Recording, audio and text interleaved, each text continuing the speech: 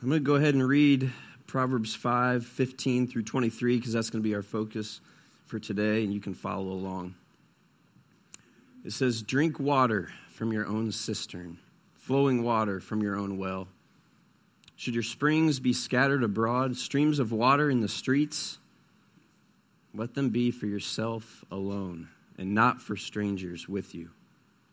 Let your fountain be blessed, and rejoice in the wife of your youth, a lovely deer, a graceful doe. Let her breasts fill you at all times with delight. Be intoxicated always in her love. Why should you be intoxicated, my son, with a forbidden woman, and embrace the bosom of an adulteress? For a man's ways are before the eyes of the Lord, and he ponders all his paths. The iniquities of the wicked ensnare him, and he is held fast in the cords of his sin. He dies for lack of discipline, and because of his great folly, he is led astray."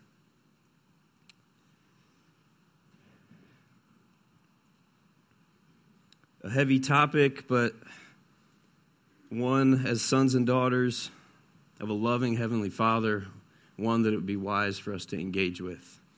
And so we started last week. Last week we covered verses 1 through 14. If you weren't with us, I'm going to try to do a really quick, maybe 5-minute recap, because I want this to be holistic and make sense. But we're going to finish with the section that I just read today from 15 through 23. So the quick recap here, in the book of Proverbs, we're picking up in chapter 5. And what's going on here, essentially, is we have a loving father giving instructions to his son, okay? It's a son who's starting to see things in the world a bit for himself. He's old enough now to start wrestling with some of the more difficult realities of life. And I really wanted to see ourselves in the story. I wanted us to identify both as the earthly parent who's real with our kids, those we have influence over, parents who will help show our kids the truth about what's really out there and who will help them navigate it a bit. But bigger picture, I wanted us to see ourselves as the child in the story, sitting with and listening to our loving Heavenly Father and the warnings He has for us. Right? This is not just a father to like a teenage son. This is God, our loving Father, to His sons and daughters, those of us who call Him Heavenly Father. All right, so the chapter starts with us being instructed to listen to Him.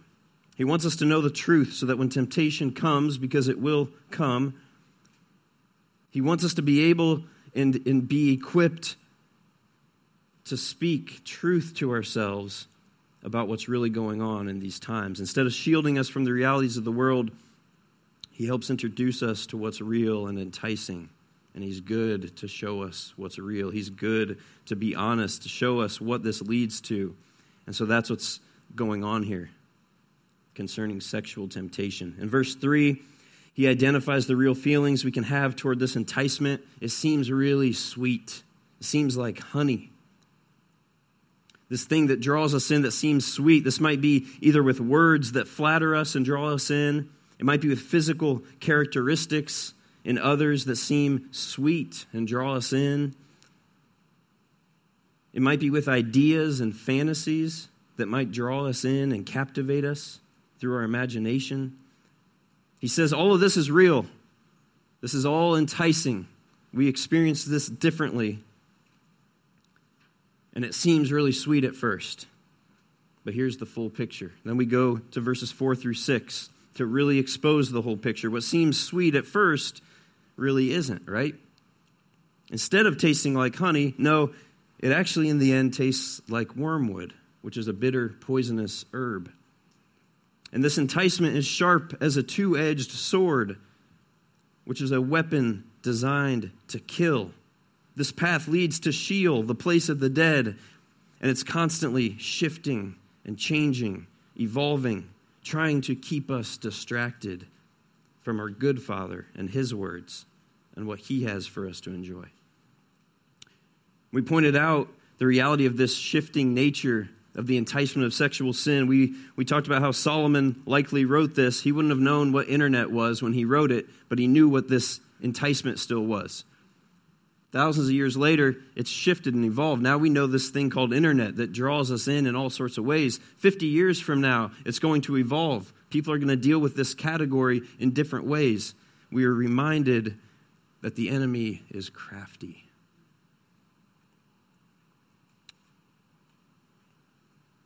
He wants to destroy us down this foolish path that leads to our death, instead of following the wise path that would be following Jesus.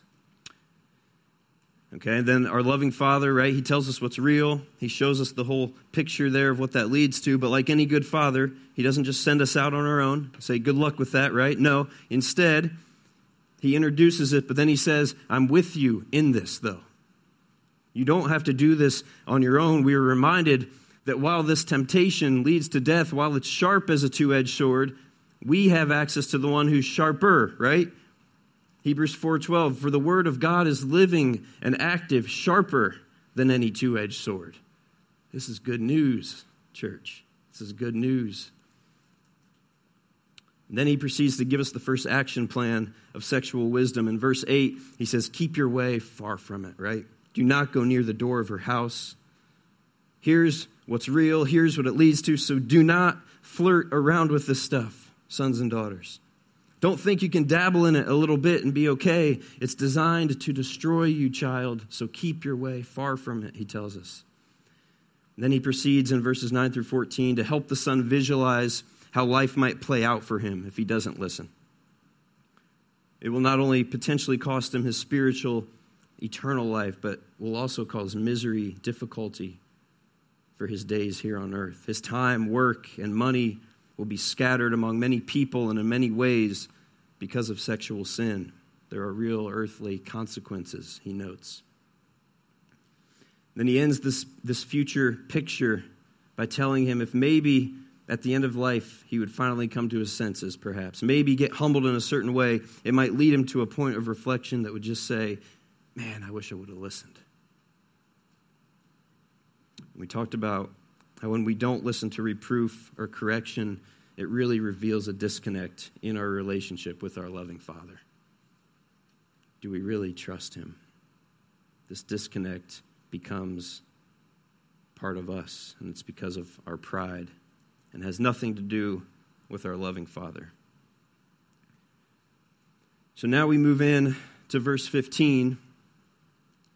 And through this back half of the chapter, I think we're hopefully going to see today, generally speaking, how sexual wisdom, those who are wise in this category,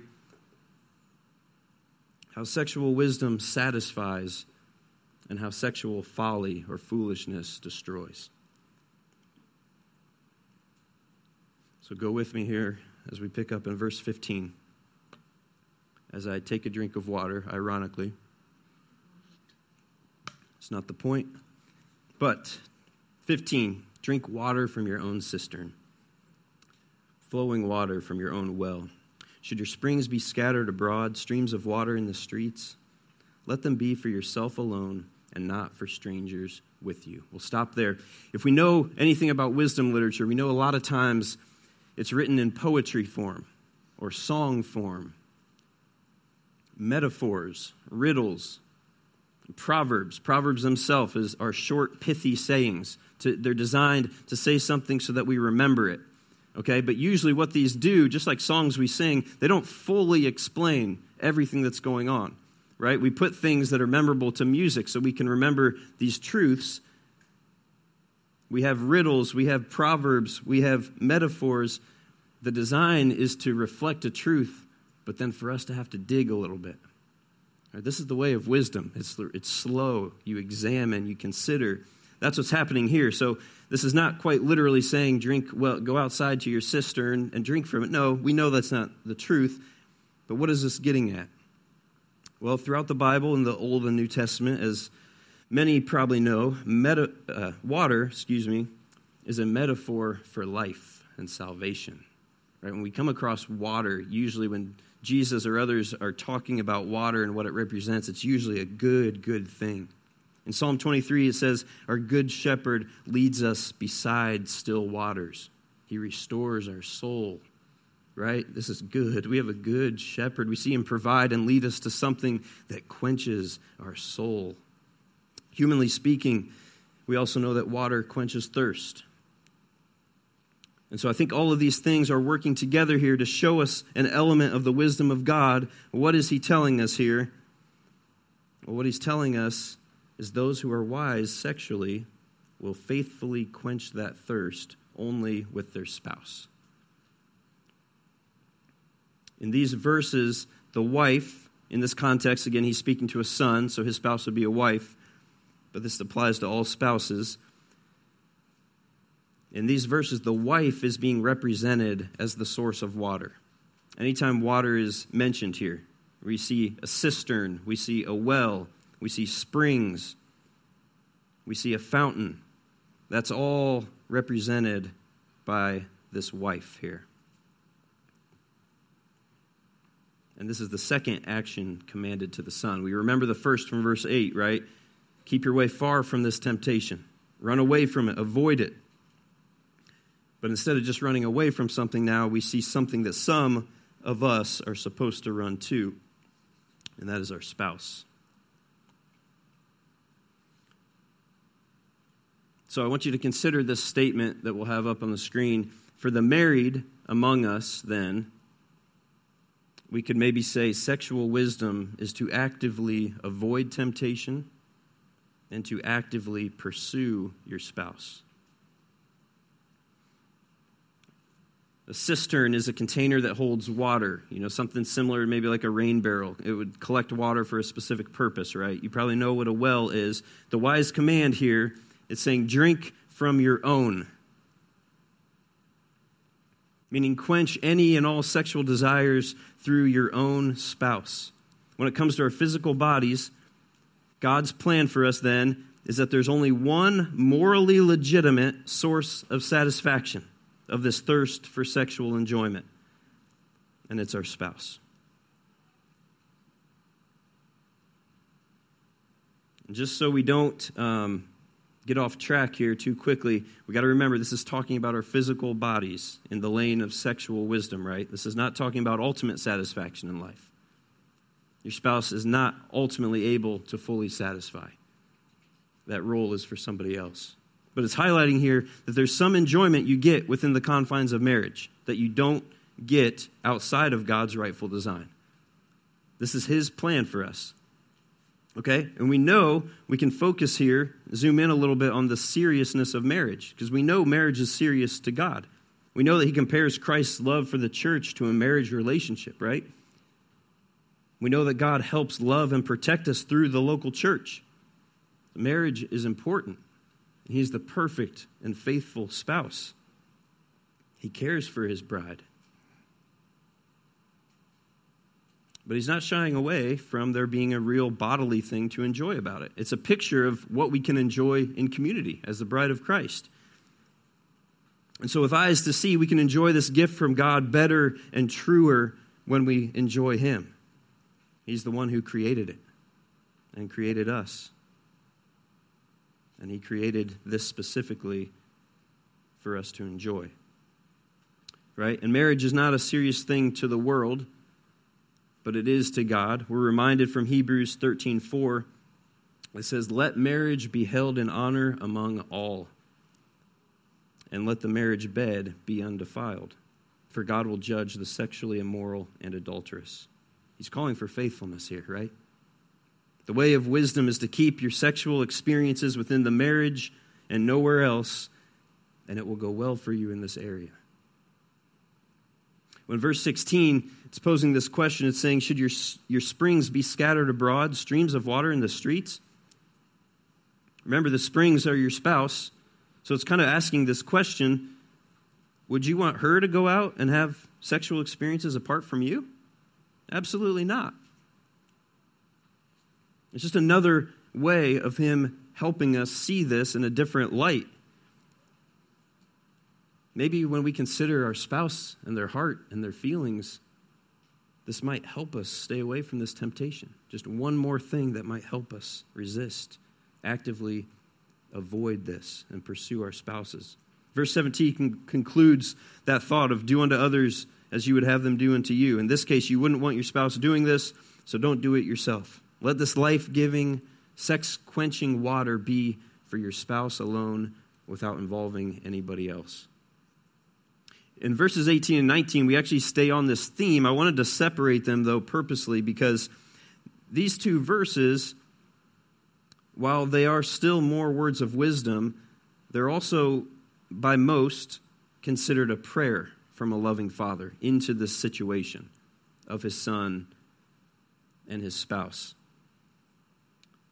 It's sort of a prayer over him and his situation, what he would love to see happen for the good of his son, for the one that he loves. So may we read that into our own lives today. May we read it as such this morning, as a prayer. It says, let your fountain, again, this is your spouse, let your fountain be blessed, and rejoice in the wife of your youth. A lovely deer, a graceful doe, let her breasts fill you at all times with delight. Be intoxicated always in her love. This extends this idea of marital faithfulness and goes into more specifics about the goodness that can be experienced. It mentions the wife of your youth, right? No matter how old we are, our wives will always be the wife of our youth as long as we're with them. And the wisdom of God is saying, no matter how we age, no matter how our physical bodies evolve, by pursuing God's plan of faithfulness sexually, we will always be able to experience great joy physically with our spouse. If we have eyes to see through our loving Father who created us this way, this is his instruction. He's saying there is enjoyment to be had here. From 1 Corinthians 7, we're reminded, we looked at this last month when Grant preached about no adultery. We're reminded from Paul, says, because of the temptation to sexual immorality, each man should have his own wife and each woman her own husband. The husband should give to his wife her conjugal rights, and likewise the wife to her husband. For the wife does not have authority over her own body, but the husband does. Likewise, the husband does not have authority over his own body, but the wife does. Do not deprive one another, except perhaps by agreement for a limited time, that you may devote yourselves to prayer. But then come together again, so that Satan may not tempt you because of your lack of self-control.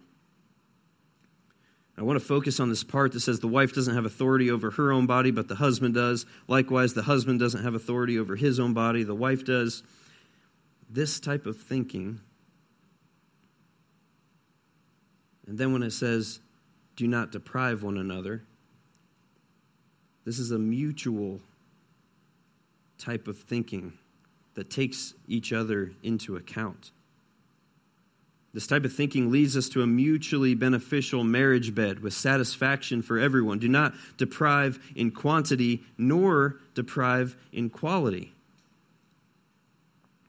Mutual enjoyment and physical satisfaction is his design for this. In verse 19, it says, let her breasts fill you at all times with delight. Be intoxicated always in her love. There's a physical engagement here that should lead towards some sort of intoxication. This is kind of a weird word to think about maybe for some of us. Be intoxicated always in her love. This word intoxicated comes from the same word as drunkenness. Sometimes you think of that drunkenness, you hear, yeah, they're intoxicated because of alcohol. That's what this root word is coming from here. Other translations, I think, say ravished or exhilarated. Be ravished always in her love. Be exhilarated. The idea here is to be a little bit out of your mind, right? Isn't that's kind of funny in a way. It's kind of weird to think about. This is what he's telling us. This is not to be very static and orderly necessarily. You're to kind of lose inhibition to a degree because of the love you have for one another. If you think of drunkenness, that's obviously a negative, right?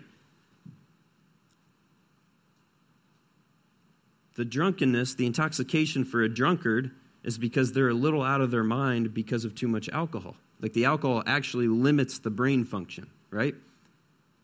They lose part of their mind. Within marriage, though, he wants us to be out of our minds in a good way with one another physically. He's created us to experience our spouse physically in a way that only he can bless spiritually. It's a way we can't fully understand why, but it can give us deep spiritual satisfaction. And it's a good gift. And so this wise father here, he's praying for that to be so in his son's marriage. May they enjoy one another, both in the quality of married lovemaking and in the quantity. Saying, don't deprive one another of something so good. Remember the statement we put up earlier. We'll put it up again. For the married among us, then, we can say sexual wisdom is to actively avoid temptation and to actively pursue your spouse. There's all sorts of wounds in this category. I'm not going to attempt to try to apply everything that could be applied. I really want the Spirit to work within us today. That's been my prayer. Those who are married and who aren't experiencing this goodness from God, in God's perfect design, a loving Father wants this for you. And if it's not happening, there might be different reasons for that, okay? This is delicate. I want to be open to that. But I also want to suggest that maybe today might be the day you put yourself in a position to pursue your spouse in conversation about this. Right? The marriage bed should be a great playground of fun and freedom and intimacy with no shame present, right? Your Heavenly Father wants this for you. So if this isn't the case, I think it would be a good thing if one of you were wise and humble and vulnerable enough to start the conversation. And if that happens, the other one needs to be humble and vulnerable and brave enough to stay in the conversation. And just know if there's any shame or discomfort in these conversations, know that that's not from your Heavenly Father. That's not. It's from the enemy. He would love to continue to distract and speak lies into this category over your marriage bed.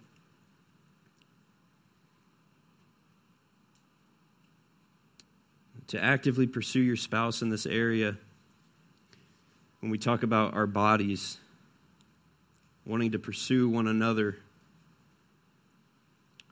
this might also mean to just let them speak into things concerning your body. Appearance, physical characteristics, kind of all these categories.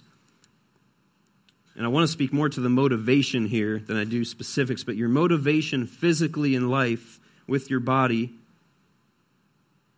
should be to serve your God with your body. But for those who are married, your motivation physically in life should also be for your spouse. You should be motivated for them to enjoy it and nobody else. So I think it might be helpful just to ask the question here. Let's search our hearts a little bit. What motivates you to look the way that you do? Let's reflect a little bit on our body. Why do we do things for our body and to our body? What's the driving factor in our hearts behind that? If you're married, your spouse should be the primary answer here. If you're thinking of others instead, know that this is sexual folly. This is foolishness. This is sin. And it'd be good to do a heart check today and turn from it. There's freedom here to be explored. Know that if that's your motivation, something will be hindering this big picture for you. And we've talked about the married. All of us are not married in here, so this also brings up the obvious question, right? What about the unmarried among us, right? We see a specific call to people with spouses, but how do the unmarried demonstrate sexual wisdom?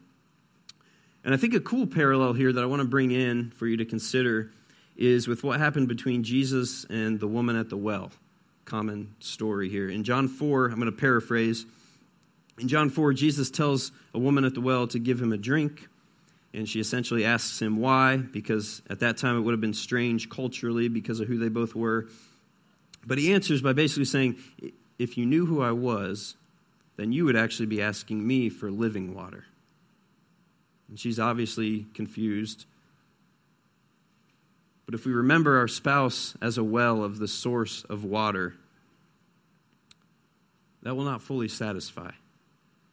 In marriage, there's some enjoyment there, but that's not our ultimate joy. I like the parallels here of this story. Jesus says, if you knew who I was, you'd be asking me for living water, eternal life, right? She's confused, and then he then says to her about the water from the well, everyone who drinks of this water will be thirsty again, not fully satisfied. But whoever drinks of the water that I will give him will never be thirsty again. The water that I give him will become in him a spring of water welling up to eternal life. And so I like the parallels here, the water metaphors and everything from Proverbs 5, because the same can be said about sexual relations within marriage. These don't fully satisfy all of life's desires and cravings. And so I don't want us to fall for the lies. Those who are unmarried, I don't want us to fall for the lies of the world that might make you think you can only be happy if you're married, or you can only be content in Christ if you're able to use your bodies in certain ways. Jesus is telling her, whoever is content in him will be fully satisfied for life. Back to 1 Corinthians, concerning singleness, Paul says, now, as a concession, not a command, I say this, I wish that all were as I myself am, but each has his own gift from God, one of one kind and one of another.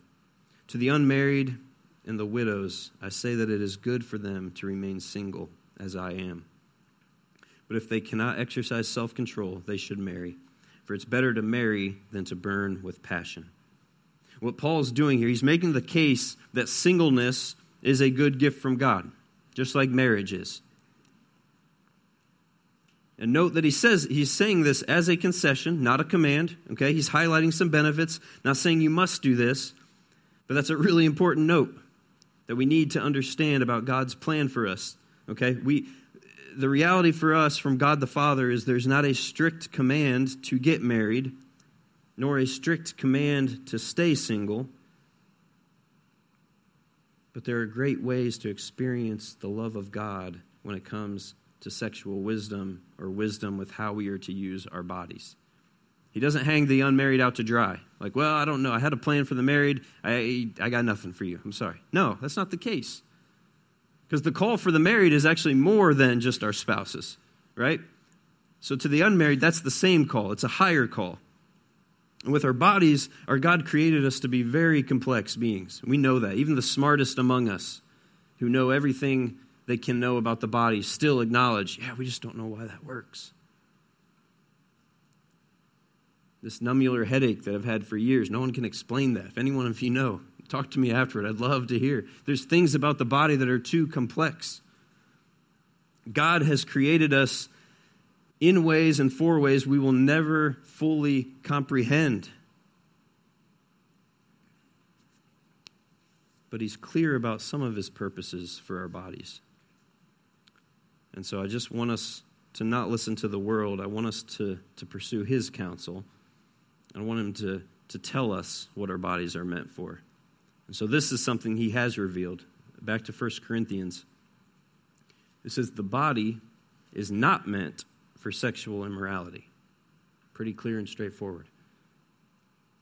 But it is meant for the Lord, and the Lord for the body.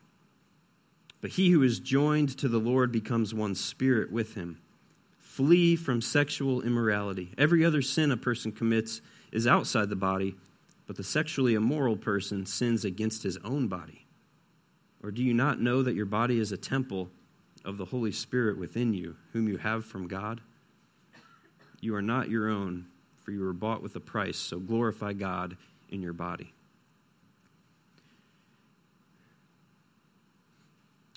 We don't have time for me to dig into the differences of sexual sin here. One of the differences is that we sin against our own body with this type of sin.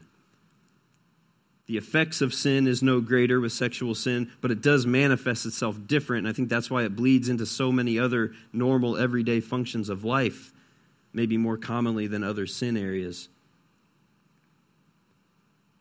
But what I wanted us to see here is our bodies are meant for the Lord and to glorify Him in our bodies, he says.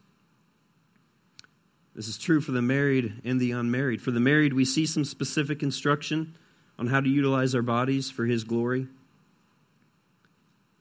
But for the unmarried who are in Christ, the reminder here is that remember, those who are joined to the Lord become one spirit with Him. Literally, the Holy Spirit dwells within us. And that, he's saying, is more satisfying than any experience with your body here on earth can offer. Spiritual satisfaction is eternally better for us. And this is good news for everyone in the room. Paul's appeal for singleness is that when you're not married, you don't have to divide your attention as much, essentially. God can satisfy you actually more than any human body can. He will satisfy you more than this person and that person.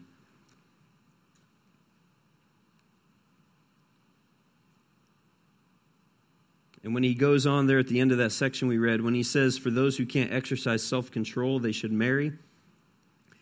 We need to be careful with statements like that. We could easily get off track with something like that and think it means something it doesn't. He's basically saying here, if you have the desire to marry, you should pursue that in a wise way by still drawing near to God for His plan for you in that. If we read it ignorantly, we might think he's saying, hey, if you have sexual sin in your life, just go get married, that'll fix it. We know that's not the case. So that's not what this means. He's saying, hey, it's good to be single because of all the satisfaction you can have in Christ. That's all you need. But if you think God has maybe given you this desire to pursue marriage, then pursue it according to His will and His plans for you. This is difficult, though. Again, the world creeps in. The wisdom of the world creeps in with all their content and all their whispers. The world says, pursue marriage. Here's how you do it. Go date a bunch of people, right? See who you're compatible with. Probably sleep around a little bit. Get your body involved. Definitely, you know what you definitely need to do? You definitely need to get that kiss, right? Isn't that what all our movies, TV shows, cartoons, everything, right? The time of the kiss, reality shows, everything based around the body and feelings and lust. And it all goes toward that kiss, right? The music, and they zoom in. What are we to believe about kissing then? It must be magical, right?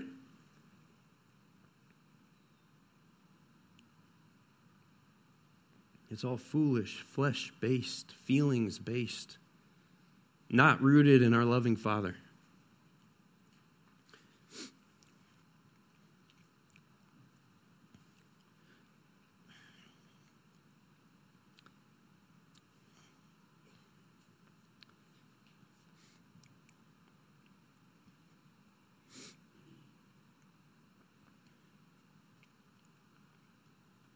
I'm emotional because I hate this truth that I'm about to say.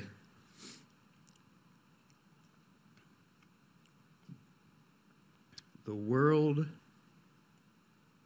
the enemy, wants to use you as an object and wants you to use others as objects to fulfill the lie of lust that in the end leads to death.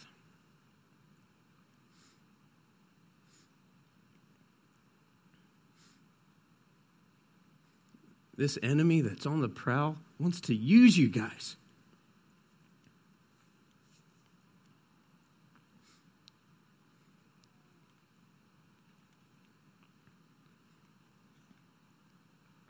So for the unmarried who desire marriage potentially, a pure and eternally satisfying pursuit of a spouse actually wouldn't involve your physical body at all.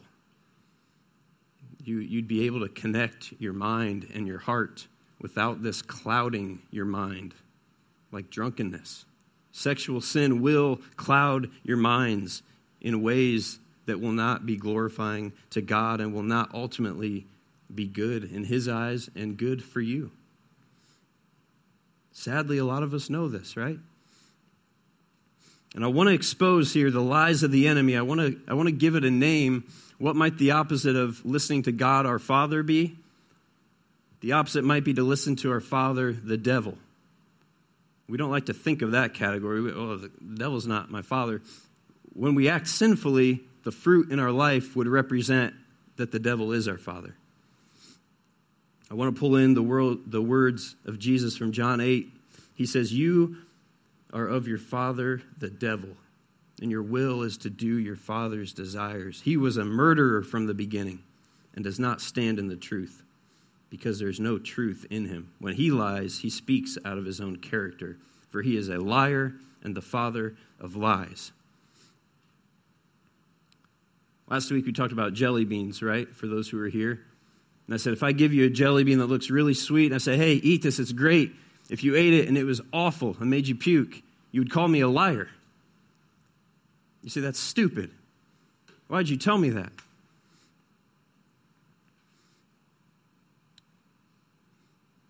The enemy wants to lie and deceive with your bodies, but our bodies are meant for the Lord. He will fully satisfy us beyond any sexual encounter. Anything we can do with our bodies, He will satisfy us in a greater way. Despite what the devil and the world would say, our bodies are not designed for sexual immorality.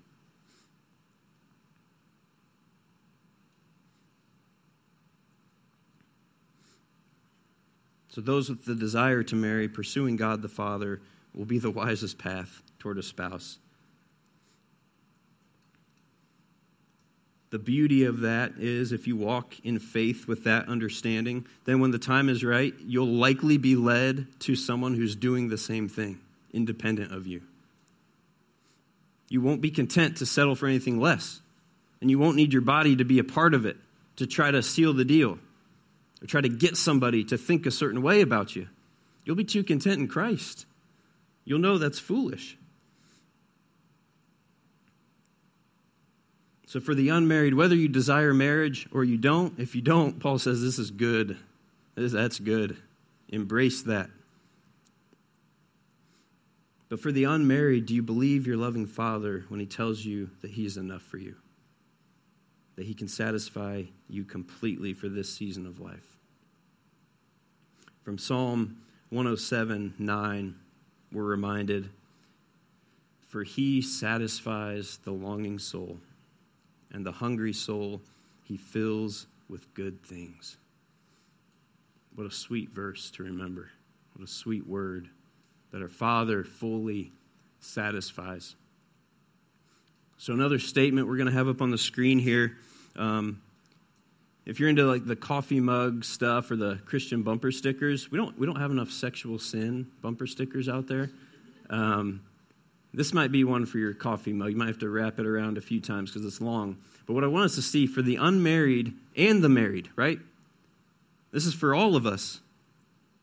A way to look at sexual wisdom might be this: to actively resist your father, the devil, who wants to destroy you, and to actively pursue your Father in heaven, who wants to fully satisfy you. Sexual wisdom will satisfy, sexual folly will destroy. Do you remember? Not only are you tempted, do you remember when you start going down that path, there's somebody behind there who wants to destroy you?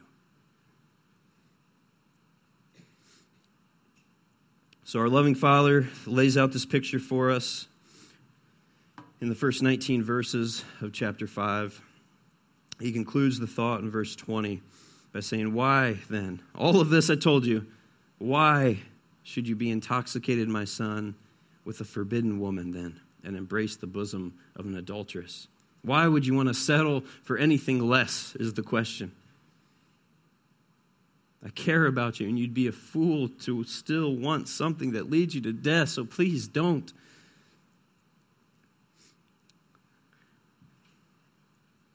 And though it's maybe a little icky. Icky was the best word I could think of. It's a little bit icky to have mornings like this, to kind of sit in stuff like this. I think these are good for us to be able to reflect ourselves, to consider, to evaluate, to examine. We know other places that God's word tells us there's wisdom in mourning, right? Weeping. There's wisdom to be found in the depths of some of these emotions and feelings that don't feel good and happy and light all the time. There's wisdom in lamenting. That's confusing sometimes. What it makes us do is stop, slow down, and see and remember that our God is still who he says he is. His plans are still better for us. So even in the sadness and the mourning, he's still good. Wisdom exists in those things because he exists in those things with us. Verse 21 speaks to this reality about letting us examine and sit back and consider. For a man's ways are before the eyes of the Lord, and he ponders all his paths. The idea of pondering our path here is the idea that wise people will try to see things as God sees them. That's what it means to ponder our paths.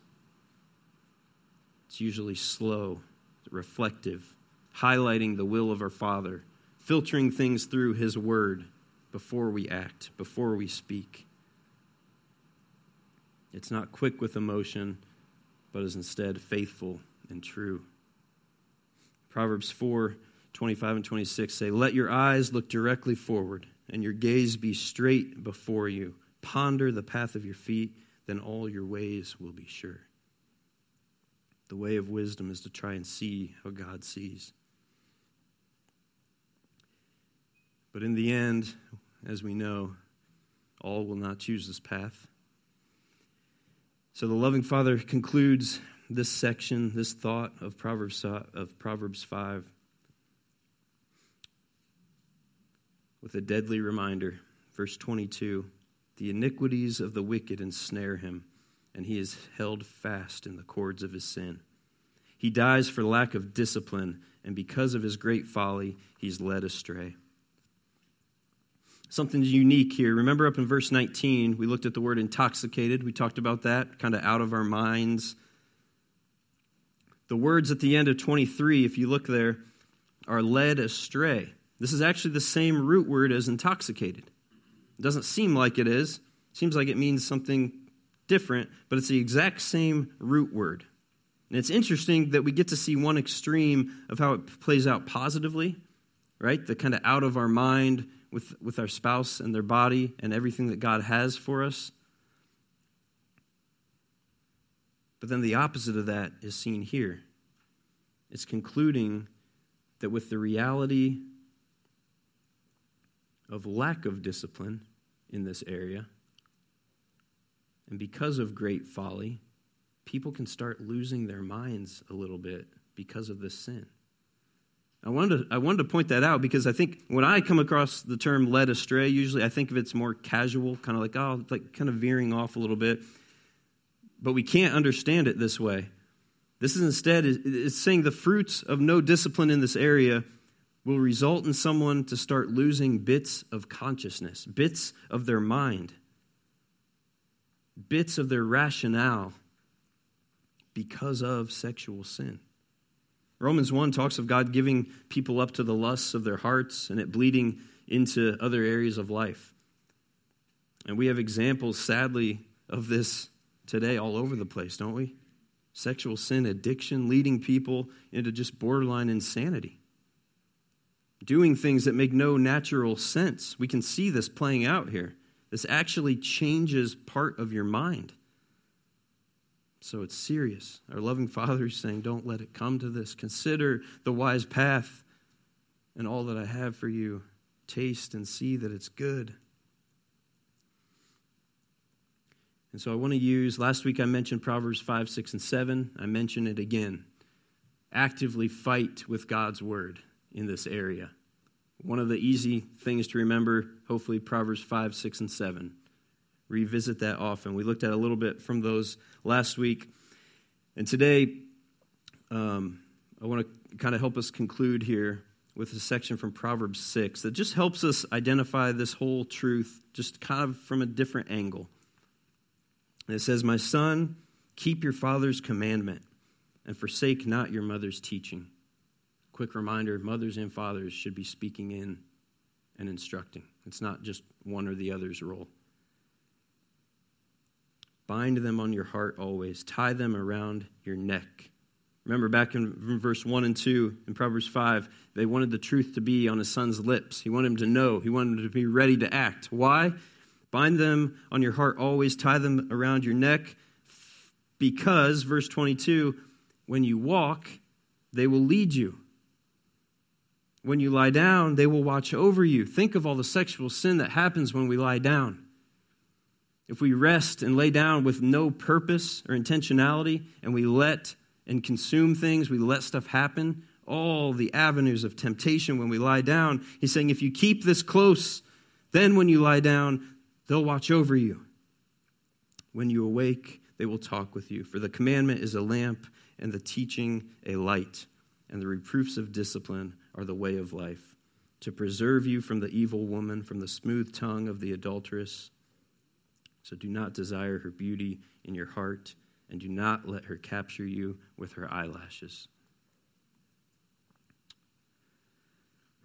Musicians, you can come on up as we prepare to close. I think when it comes to sexual sin, church, we are recovering fools. That's a term you've heard us use before. Grant and I adopted that term from Zach Eswine. It's recovering fools. It's kind of a way to think of it. You're still identifying as having some foolishness in you. You're being self-aware. But we're recovering, because once we were fully foolish in this area. But now, through the power of Christ, we're able to turn from some of the folly, start down the path of wisdom, grow in maturity. For those of us who believe, he has given us eyes to see, and he has given us the Holy Spirit to help us live wisely here, right? But sadly, that doesn't mean we live perfectly now, right? We're not flawless and perfect in any area of sin. No, instead, though, it means that God sanctifies us. He makes us more like Christ as we grow in our dependence of him for our sin. So growing in dependence of him would mean, and maturing would mean, that we're quicker to confess sin. We're quicker to turn from it. We don't let it linger. It doesn't mean that we fully conquer sin, but we're quicker to expose it and bring it out into the light. But the enemy wants us, especially sexual sin. The enemy would love this to stay in the darkness, right? He wants to whisper in our ears, keep it hidden. You know what will happen to you. He wants us to live with this shame. The enemy wants you to live with the shame of sexual sin. But our God is not a God of shame. We know that. Specific to sexual sin, the enemy wants, I think, church-going people to think of sexual sin as worse than anything else. But we have to remember sexual sin is not the unpardonable sin. Blaspheming the Holy Spirit is the unpardonable sin. Okay, and that's basically when people deny the power of the Holy Spirit. They deny that God is who he says he is. They are not children of his. They deny his power. But the irony here and the good news for those in Christ who still deal with sexual sin, you do not deny the power of Christ. That's all you hold.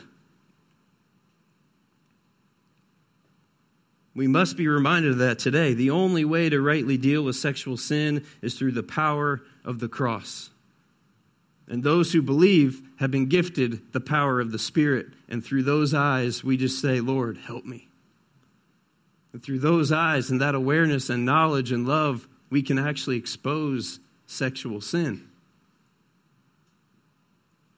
Not because of us, but because of the one who saves. What can wash away our sin, even sexual sin? Nothing but the blood of Jesus. So we find our true forgiveness in Christ. We run from temptation, and we run to him, our loving Heavenly Father who fully satisfies us in everything. Let's pray.